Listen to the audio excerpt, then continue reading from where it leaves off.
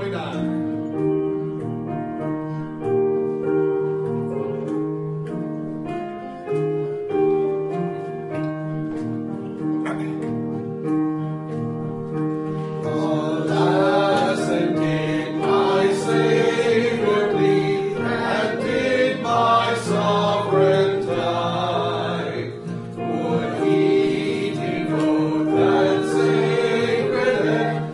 Such a word.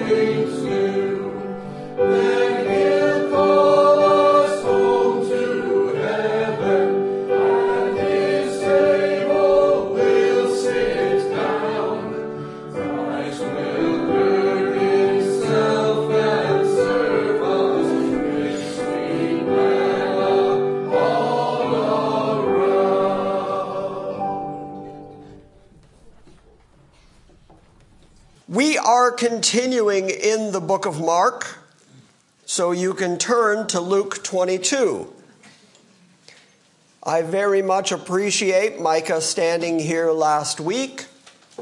He did that on very short notice. I called him on Saturday morning and said, I don't think there's any way that I'm going to be able to cough and sneeze and hack my way through a sermon tomorrow.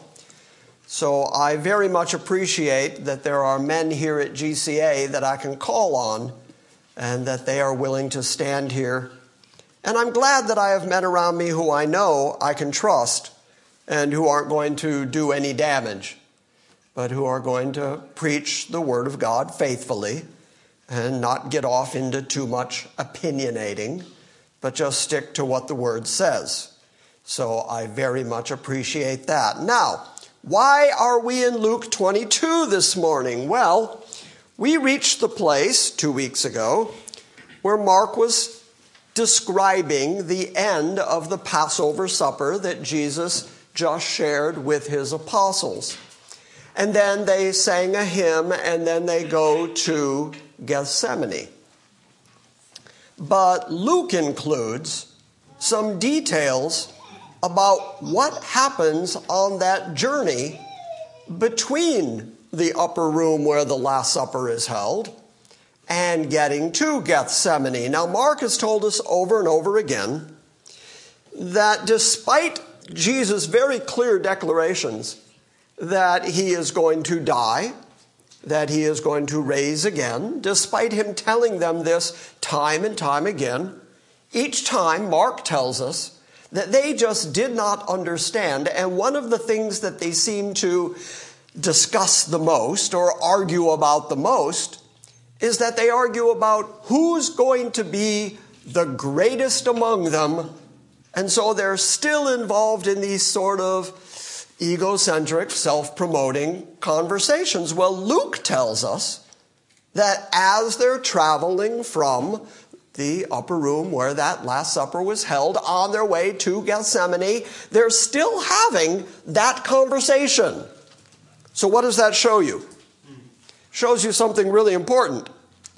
It shows you that even though Jesus had been in their midst for 3.5 years, even though he had been teaching them the Word of God and pointing them back to the Scripture over and over again, even though they had heard him say time and time again, this is God speaking to you, even though they had all of the evidence they needed in terms of miracles and in terms of walking on water, or seeing people healed, or the blind being able to see, or people raised from the dead.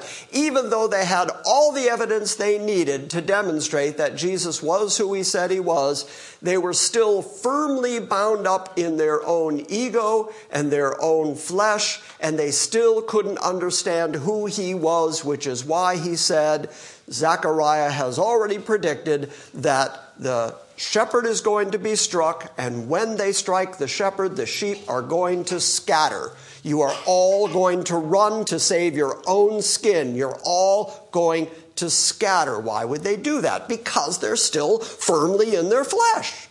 They're still trying to save their own flesh. So much so that Peter even says braggadociously, even if everybody runs away from you, I'll never deny you.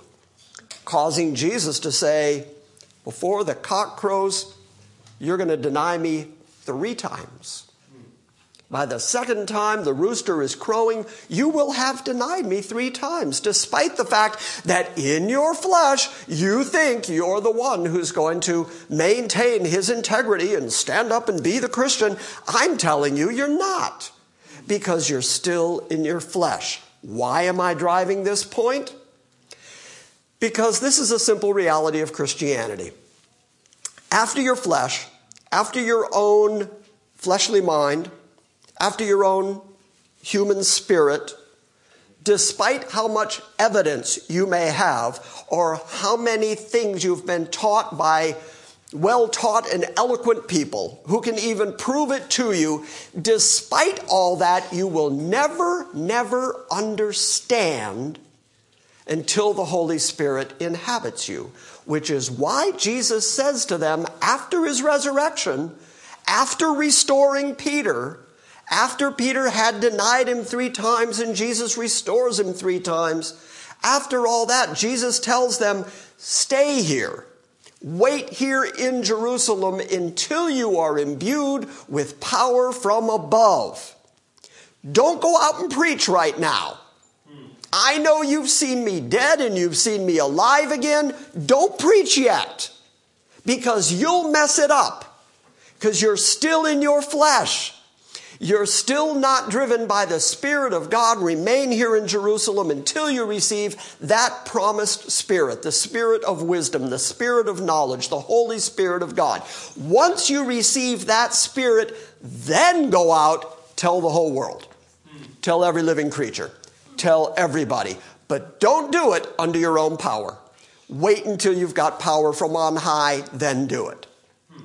So for 3.5 years, they've been listening to Jesus. They've had all of this evidence. And here they are walking to Gethsemane. This is the pivotal night. This is the night that Judas is going to betray Jesus. This is the night that Jesus is going to go to the kangaroo court. It's in Australia. And then, this is the night that they're going to try Jesus and they're going to hang him on a chunk of wood. This is the beginning of the 3 days of Jesus redeeming his people for all of eternity. This just couldn't be a more important moment in time. And listen to what Luke says they're arguing about. This is the demonstration that they still just don't get it, because human beings, by their own power and their own flesh, cannot get it. That's the point. So if you get it, if you understand, if you have the least concept of who God is and who Christ is and what this Bible is about and what did happen and what's going to happen and the supremacy of Christ in all things, if you have the least concept of that, it's only because God has allowed you to know that. Amen. He has demonstrated that to you internally by the Holy Spirit, or you would be just like these guys. Amen. Still arguing about who's gonna be the important one. Thank God. Thank you, God. Yeah. Let's start reading in chapter 22 of Luke, verse 24. Actually, we'll go back just a couple verses. Actually, go back one verse. Go back to 23. They began to discuss among themselves which one of them it might be who was going to do this thing. That's the betraying of Jesus. And there arose also a dispute among them as to which one of them was regarded to be the greatest. This is what they're still discussing. So Jesus said to them, the kings of the Gentiles lord it over the Gentiles, and those who have authority over them are called benefactors. But not so with you. But let him who is greatest among you become as the youngest, and let the leader be as the servant. How many times now have you seen Jesus say this? True, genuine greatness in heaven is laying down your life on behalf of other people. Paul writes that faith, hope, and love, these 3 remain, but the greatest of these is love. The greatest of these is agape. And as I keep saying, that agape love has to do with sacrificing on behalf of other people, doing what is best for the person being loved, even if the person being loved doesn't know that that's what's best for them, and they don't want it or appreciate it, but you do it anyway sacrificially for them because that's what's best for them. Sacrificial love, the kind of love that only God can demonstrate, he by his Spirit expects from his people in dealing with each other. And so that is the absolute inverse of egocentricity or me first or I'm the important one or I'm great. Jesus takes the time to say the great ones among you are the ones who act like the youngest among you. And the leader among you is the one who's going to be your servant. Now, what did Jesus just do at the Last Supper? Now, Mark didn't record it, but at the Last Supper, Jesus washed their feet. Typically, if you were a person who had servants, you didn't want people with their dirty, stinky feet walking around on your good floors. Most houses just had dirt floors, so it was no big deal. But if you were wealthy enough to have a finished floor, the last thing you wanted was people tracking dirt in. So you would have a servant, a slave, the lowest of the slaves, who would sit at the door with towels and pitchers of water, and as you came in, they would wash your feet, and then when they would finish your feet, you would walk into the house paying virtually no attention to that servant that just cleaned your feet. That was a low level of servitude. And Jesus, at the Last Supper, got up from the table, took off his robe, girded himself about with a towel, and started washing their feet. What was he doing? He was demonstrating the very thing he just said here. The greatest among you is going to be servant among you. So he took the lowest position in the household and went about washing their dirty, stinky feet. And of course, Peter said, "No, not mine. You're not going to wash my feet. No." And so Jesus said, "If I don't wash your feet, you have nothing to do with me." So Peter goes way over the top and goes, "Well, then just wash me all over." Good old Peter, Mr. Sandal in Mouth.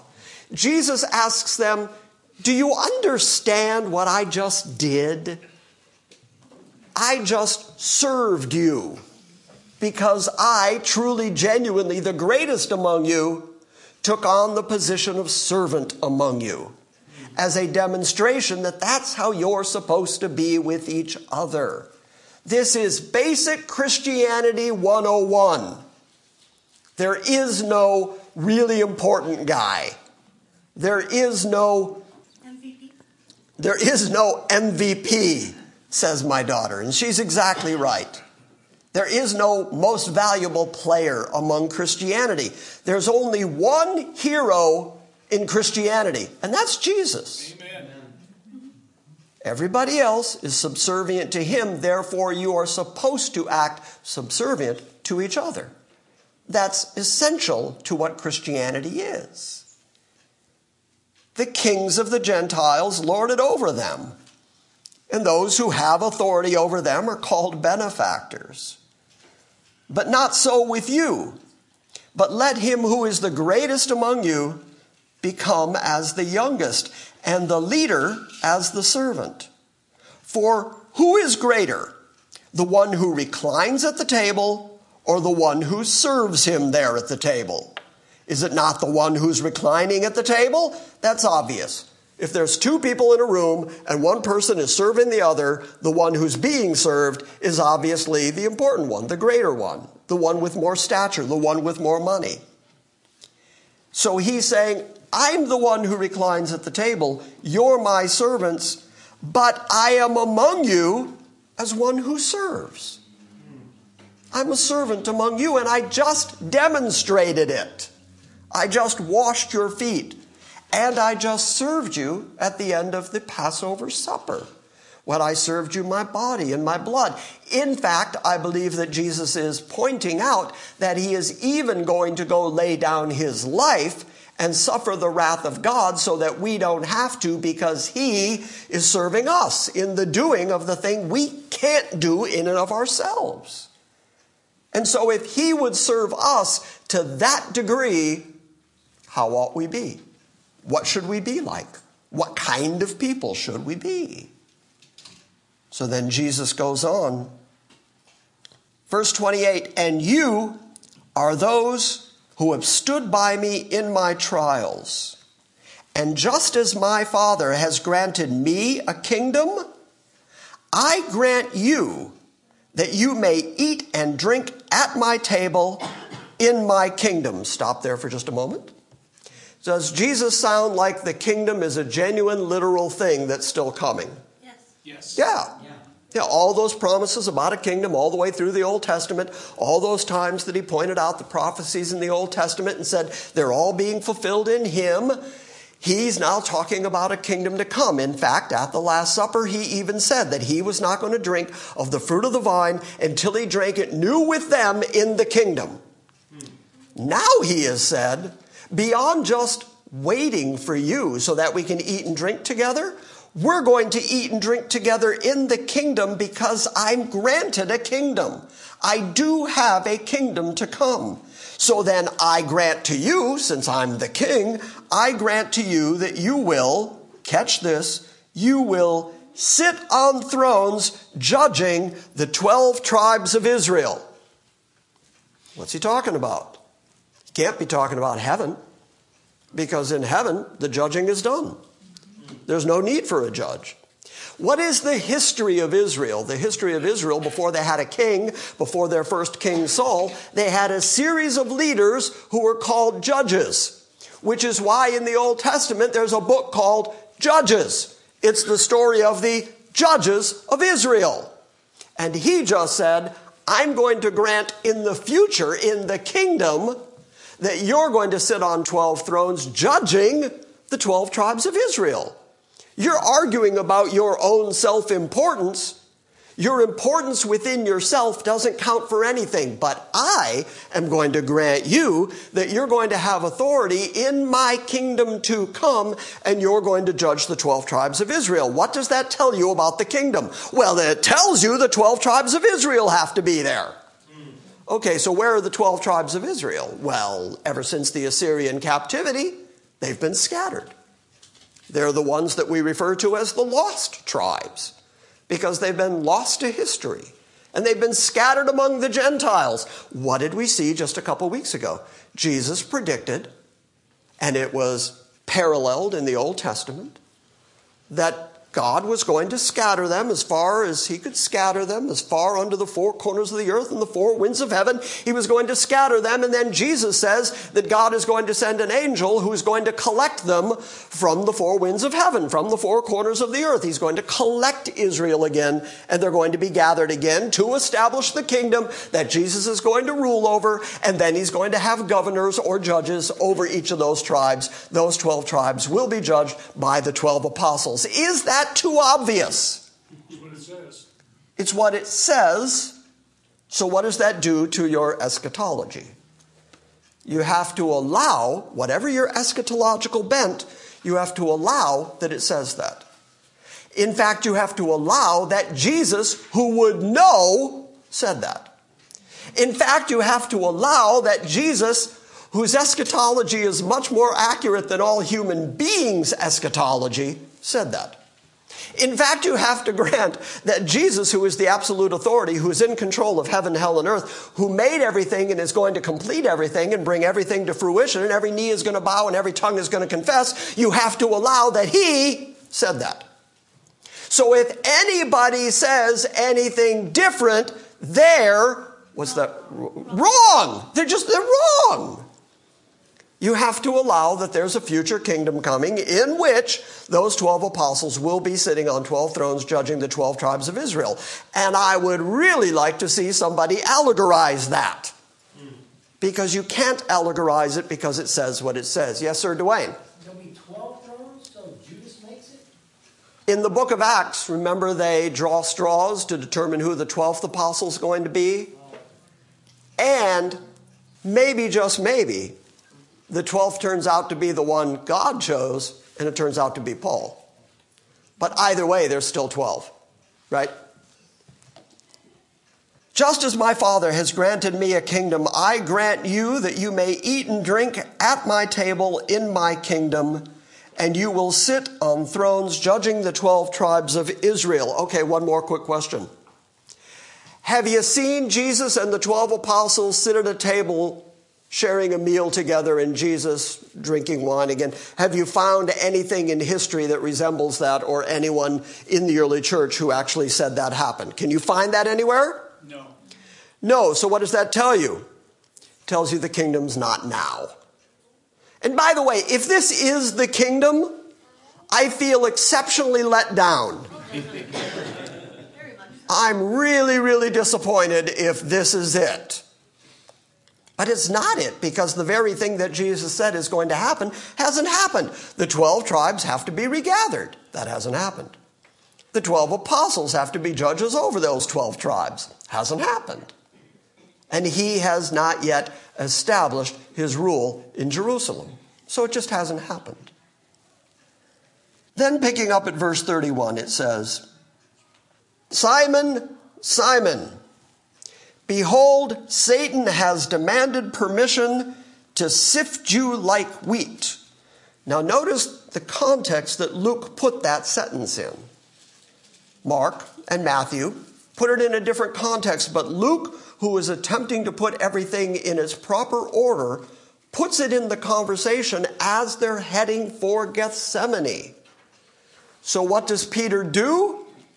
Well, at Gethsemane, Peter's going to act up a couple different ways. He's going to pull out a sword and lop off a guy's ear. He's going to try to fight when Jesus says, put away your sword. The fighting's over. And then he's going to 3 times deny that he knows the Lord. So possibly that's part of that sifting that Satan is doing in Peter. But notice Peter's redemption. Peter can't help himself. Peter can't save himself. Peter is still in this who's greatest argument. He's still caught up in his flesh. So what is the surety for Peter? Verse 32 says, but I have prayed for you, that your faith may not fail. And you, when once you have turned again, when once you have repented of what you're about to do, then strengthen your brethren. Okay, so notice what Jesus did not say. He did not say, Satan has desired to sift you like wheat. You'd better get busy cleaning yourself up. You should do better. You should right away do a whole series of really, really good works that you can point to. No, he didn't say any of that. He said, the only reason you're going to survive the sifting that's coming, even though you're going to deny me and you're going to run and you're going to scatter, I'm going to be the sole reason that your faith continues, because I have prayed for you. I have interceded for you. I am your surety despite yourself. Okay, this will be fun. How many of you have ever taken a good look at yourself and thought, oh, woe is me? That ought to be every hand in the place. That moment when you realize God can't save a wretch like me. Look at me. Look at how I've been. Look at what I've thought. Look at what I've done. Okay, now, standard religion will tell you that the only place you're going to get security and surety is to go get better. Go do better. Do better. I've had so many preachers yell that at me over the years. Just do better. But I am convinced that if you could do better, you would have by now. This is what you got. This is what you are. This is what you're like. And despite all your flaws, despite your warts and all, despite who you are and what you're like, this is the best you can do. Which means there can't be anything within you that's going to help you. There can't be anything in you that's going to improve who you are. Because you are who you are, and this is you. That's unfortunate. That's unfortunate. So then, what is your hope? What is your surety? What is your guarantee that it's going to be okay between you and God eternally? It can't be you. It has to be the intercession of Jesus. He is the only surety that actually works. So he said to Peter, Satan has watched your behavior, and he wants to sift you like wheat. That's a scary phrase. Yeah. He wants to just wear you out. He is the lion on the prowl. He's a lion on the prowl. But I prayed for you, that your faith doesn't fail. And then when you're converted, when you're turned, when you've repented, then strengthen your brothers. And Peter said to him, Lord, with you I am ready to go to prison and to death. Attaboy, Peter. Attaboy, Peter. Taking one for the team. Yeah, does Peter do any of that? No. What does that show you? It shows you that our best intentions, our really determined good intentions, all fall away. I'm going to do it. I'm going to stick by it. I'm going to stay with it. I've been at this. June will be 18 years we've been a public church. If you go back to how long I've been doing this at my house stuff, I'm about 20 years into this thing right now. And I have seen people through the years make broad declarations of their absolute commitment.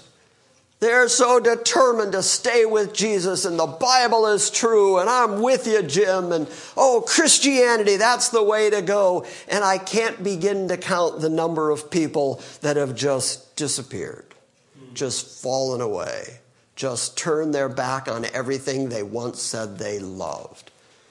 Now, fortunately, Jesus said that's going to happen.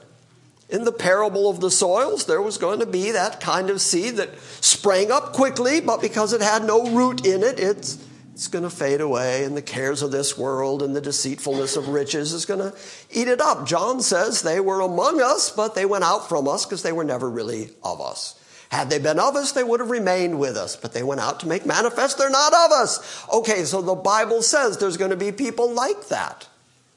But Peter's a great demonstration of it. Peter stands up to Jesus and says, man, you can count on me. Even if they all run, even if they all scatter, I'm with you. I'm sticking with you no matter what. Lord, with you I'm ready to go both to prison and to death. And Jesus said, I say to you, Peter, the rooster will not crow today until you have denied me 3 times and said that you do not know me. Not just denying that I'm the Savior, not just denying that I'm the Messiah. You're going to say you were never with me and you don't know me. That's how big a man Peter is. Then he said to them, when I sent you out without a purse or a bag, a beggar's bag, or extra sandals, you didn't lack anything, did you? And they said, no, nothing. Because he's absolutely sovereign. He told them, go out, heal, preach the kingdom of God. And as you go out and do that, don't take extra clothes or extra sandals. Don't take a beggar's bag. Wherever you go, the people are going to take care of you. They're going to provide for you. If they don't, brush the dust off you, walk away. Now he asked them, did you lack anything? They say, no. Almost like they're looking back on it and realizing, that's right. Even when we went out and did it, we had everything we needed. Why? Because Jesus sent them. Jesus sent them out. Jesus is sovereign. He made sure to provide for them. If you're in Christ and Christ is in you, trust me, he's going to give you what you need for this lifetime. Because he's sovereign, he's in charge, he's going to make sure that you have what you need. You're going to get through. When I sent you out without purse or bag or sandals, did you lack anything? They said, no, nothing. And he said, but now, watch the reverse. Let him who has a purse, that means you already have some money built up, take it with you. Likewise also a bag, a scrip, a beggar's bag. And let him who has no sword sell his robe and buy one. Wow. Meek and mild Jesus says, sell your robe and get a sword because it's about to get tough. Why? Because he's leaving. And there's going to be all kinds of opposition to this Christianity. Yeah. An opposition that still exists to this day. Yeah. For I tell you, verse 37, for I tell you that this which is written must be fulfilled in me. And he was numbered with the transgressors. So that has to be fulfilled in me.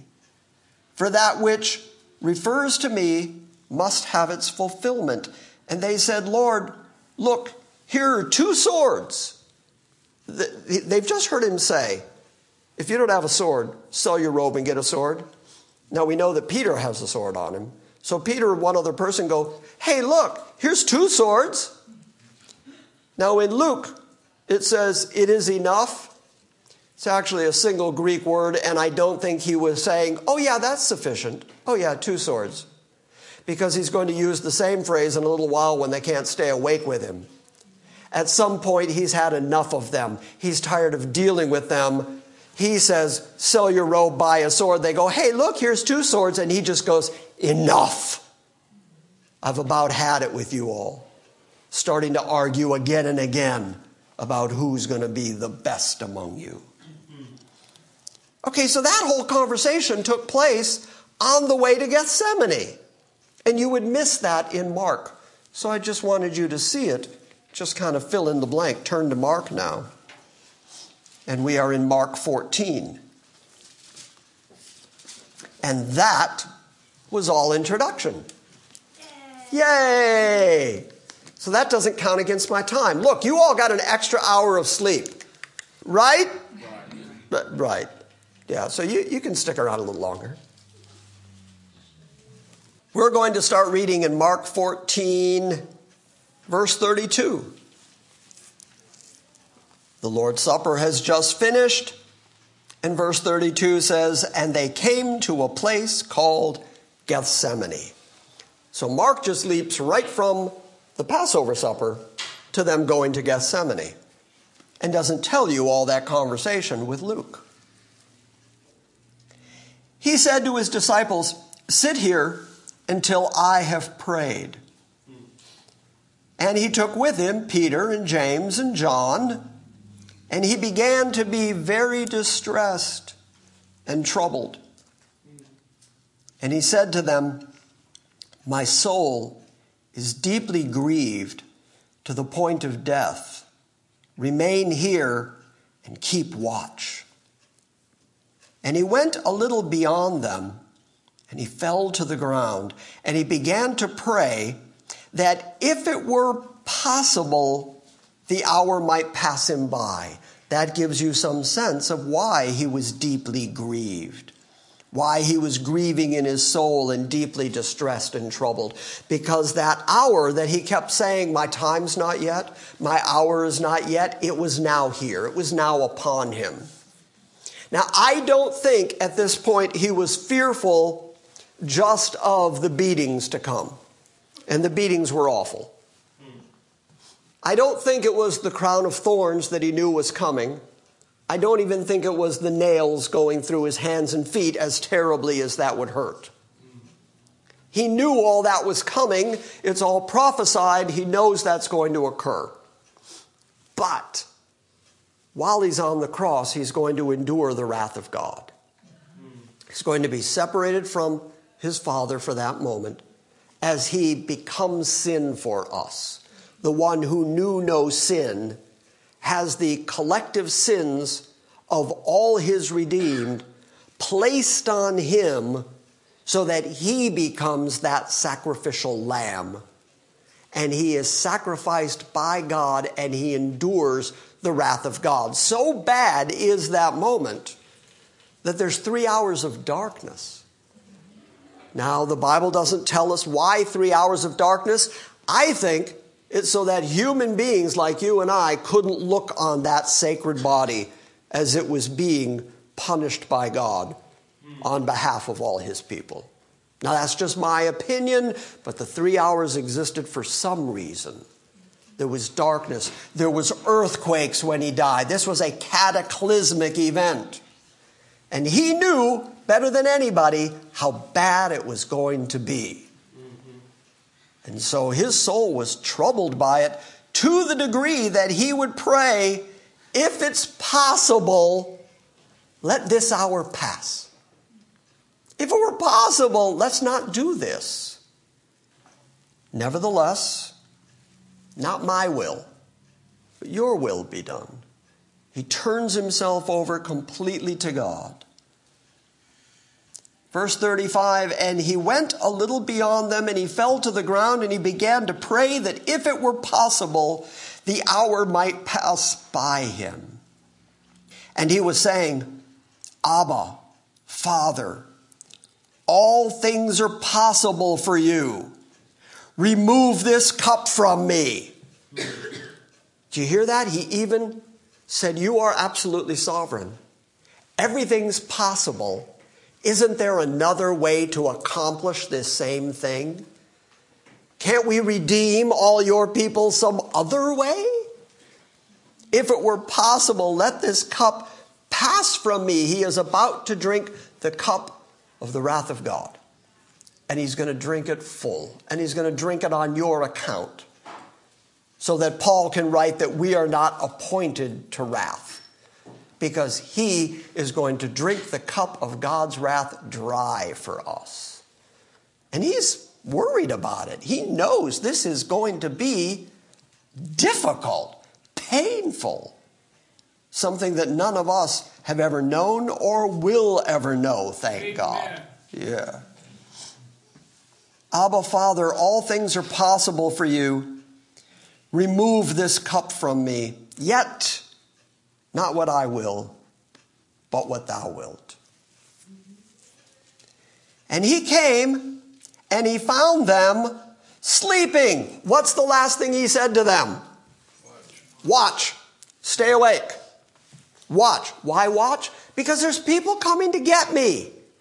Judas is coming to betray me. Watch. What are they doing? Sleeping. Now, it's night. It's late at night. It's dark. They've had wine with their dinner. They're just letting their flesh take over. And they're just going to doze off. So he says to Peter, Simon, are you asleep? Could you not watch for 1 hour?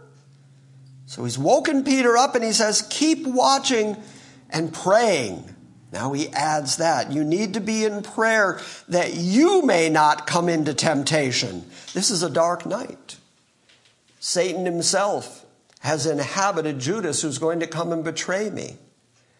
This is a cataclysmic moment. Stay awake and pray that you yourself don't enter into the temptation. I understand, he says, the spirit is willing and the flesh is weak. The spirit is willing, flesh is weak. That's the same thing that Paul argues about in Romans 7. The things that after his mind he would do, the person that he wants to be, that's not who he is.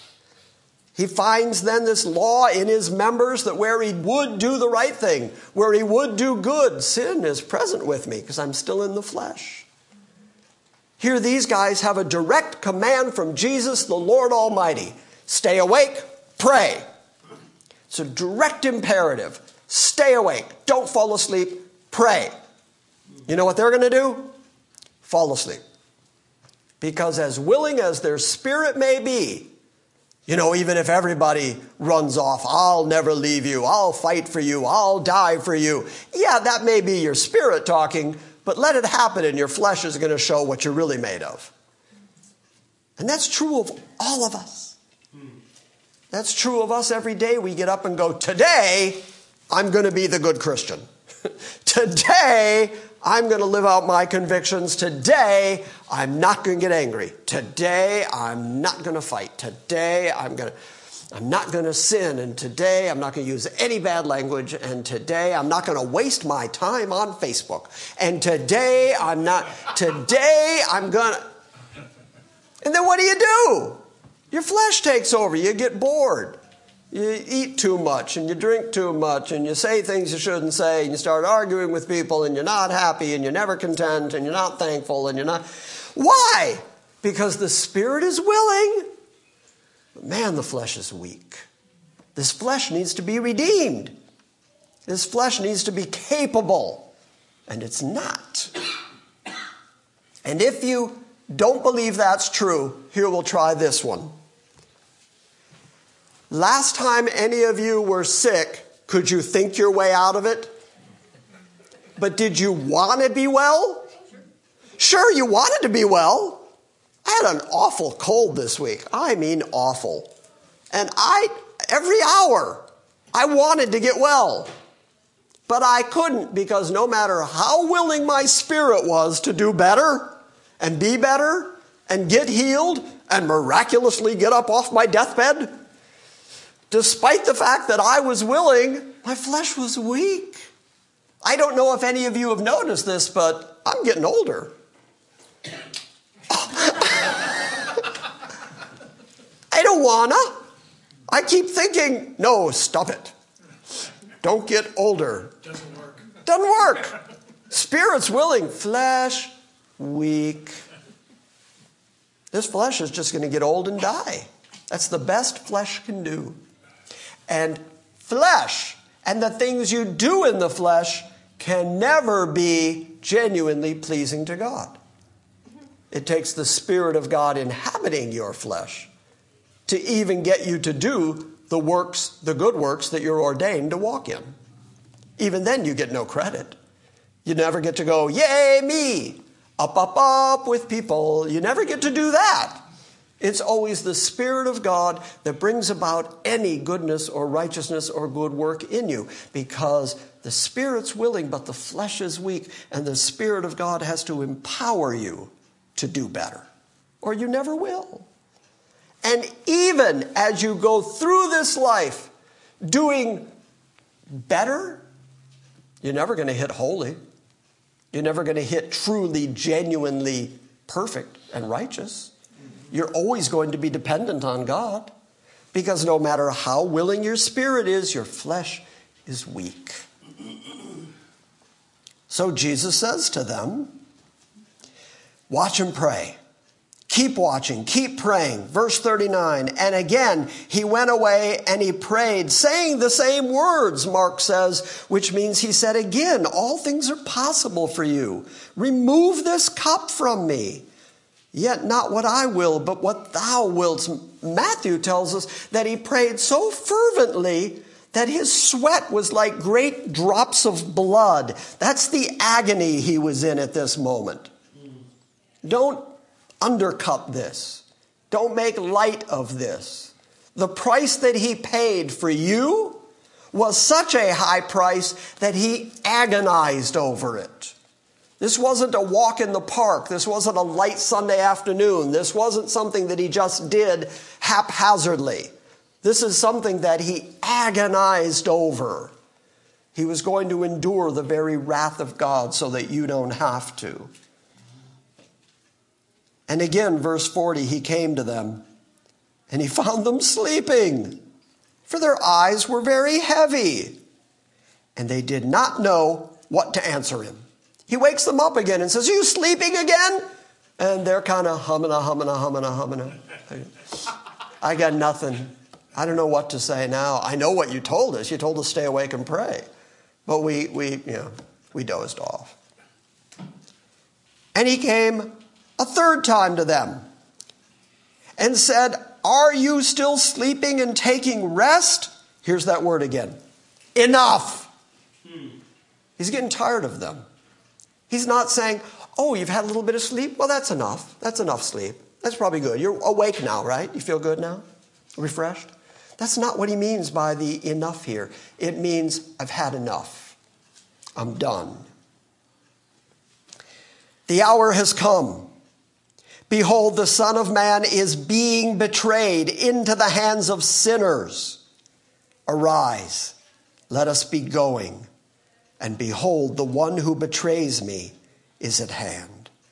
And immediately, while he was still speaking, Judas, one of the 12, came up accompanied by a multitude with swords and clubs from the chief priests and the scribes and the elders.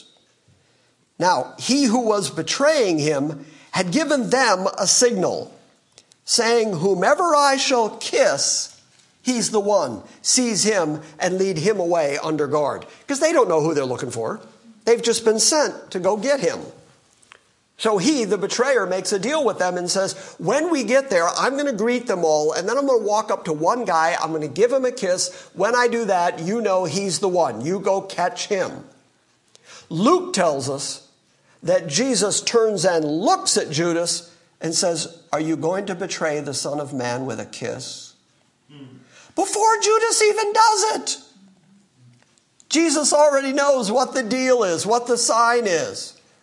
And he points out the hypocrisy. Are you going to betray me with an act of love?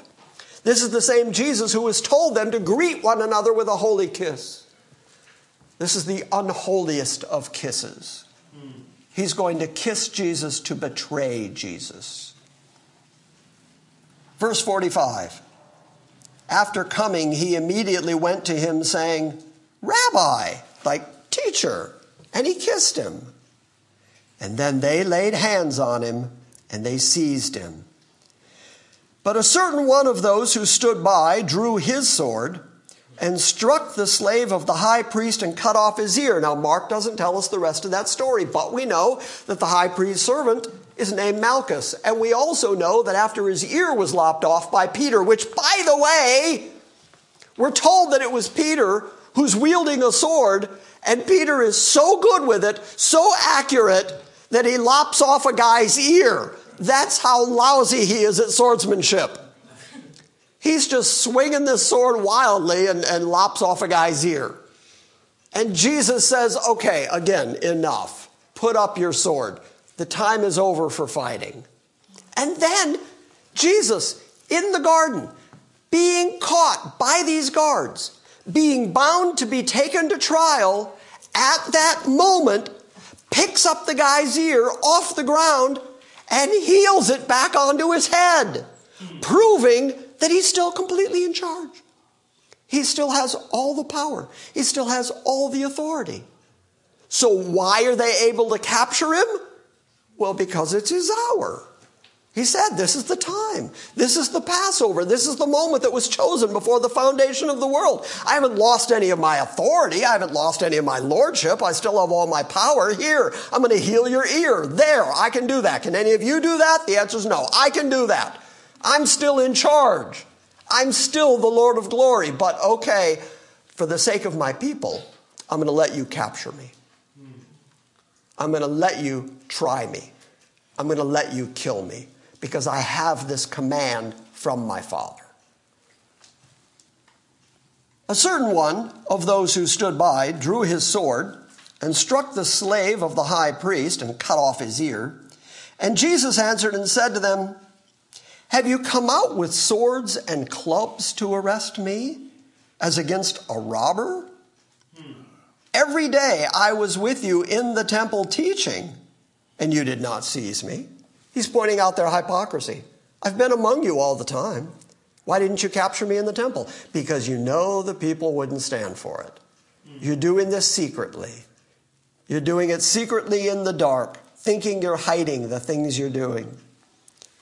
But this happened, he says, so that the scriptures might be fulfilled. That's why you're here doing this. Now, did they think when they came out to capture Jesus, did they think they were fulfilling Scripture? No.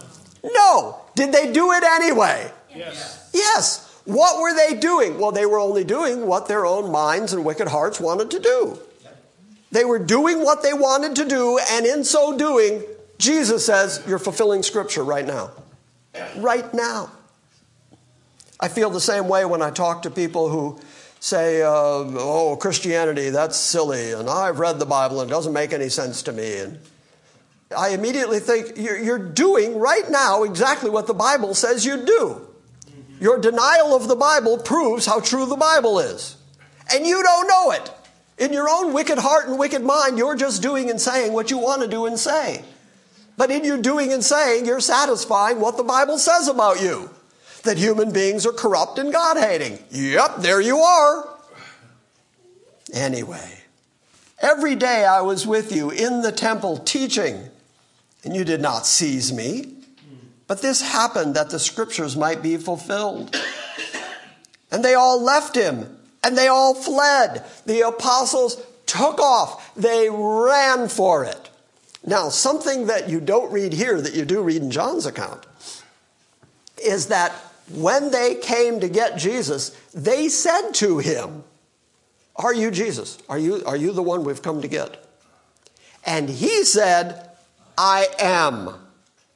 That proper name of God. And when God uses that proper name of God, people do not remain on their feet. What we read is the whole assembly of them with their swords and their clubs and their determination to get him all fell down backwards when he said, I am. Boom, they hit the ground. And then, this is the astounding part, they get back up and arrest him. You would think once you're knocked down on the ground by him just saying his name, you'd go, I'm not in this anymore.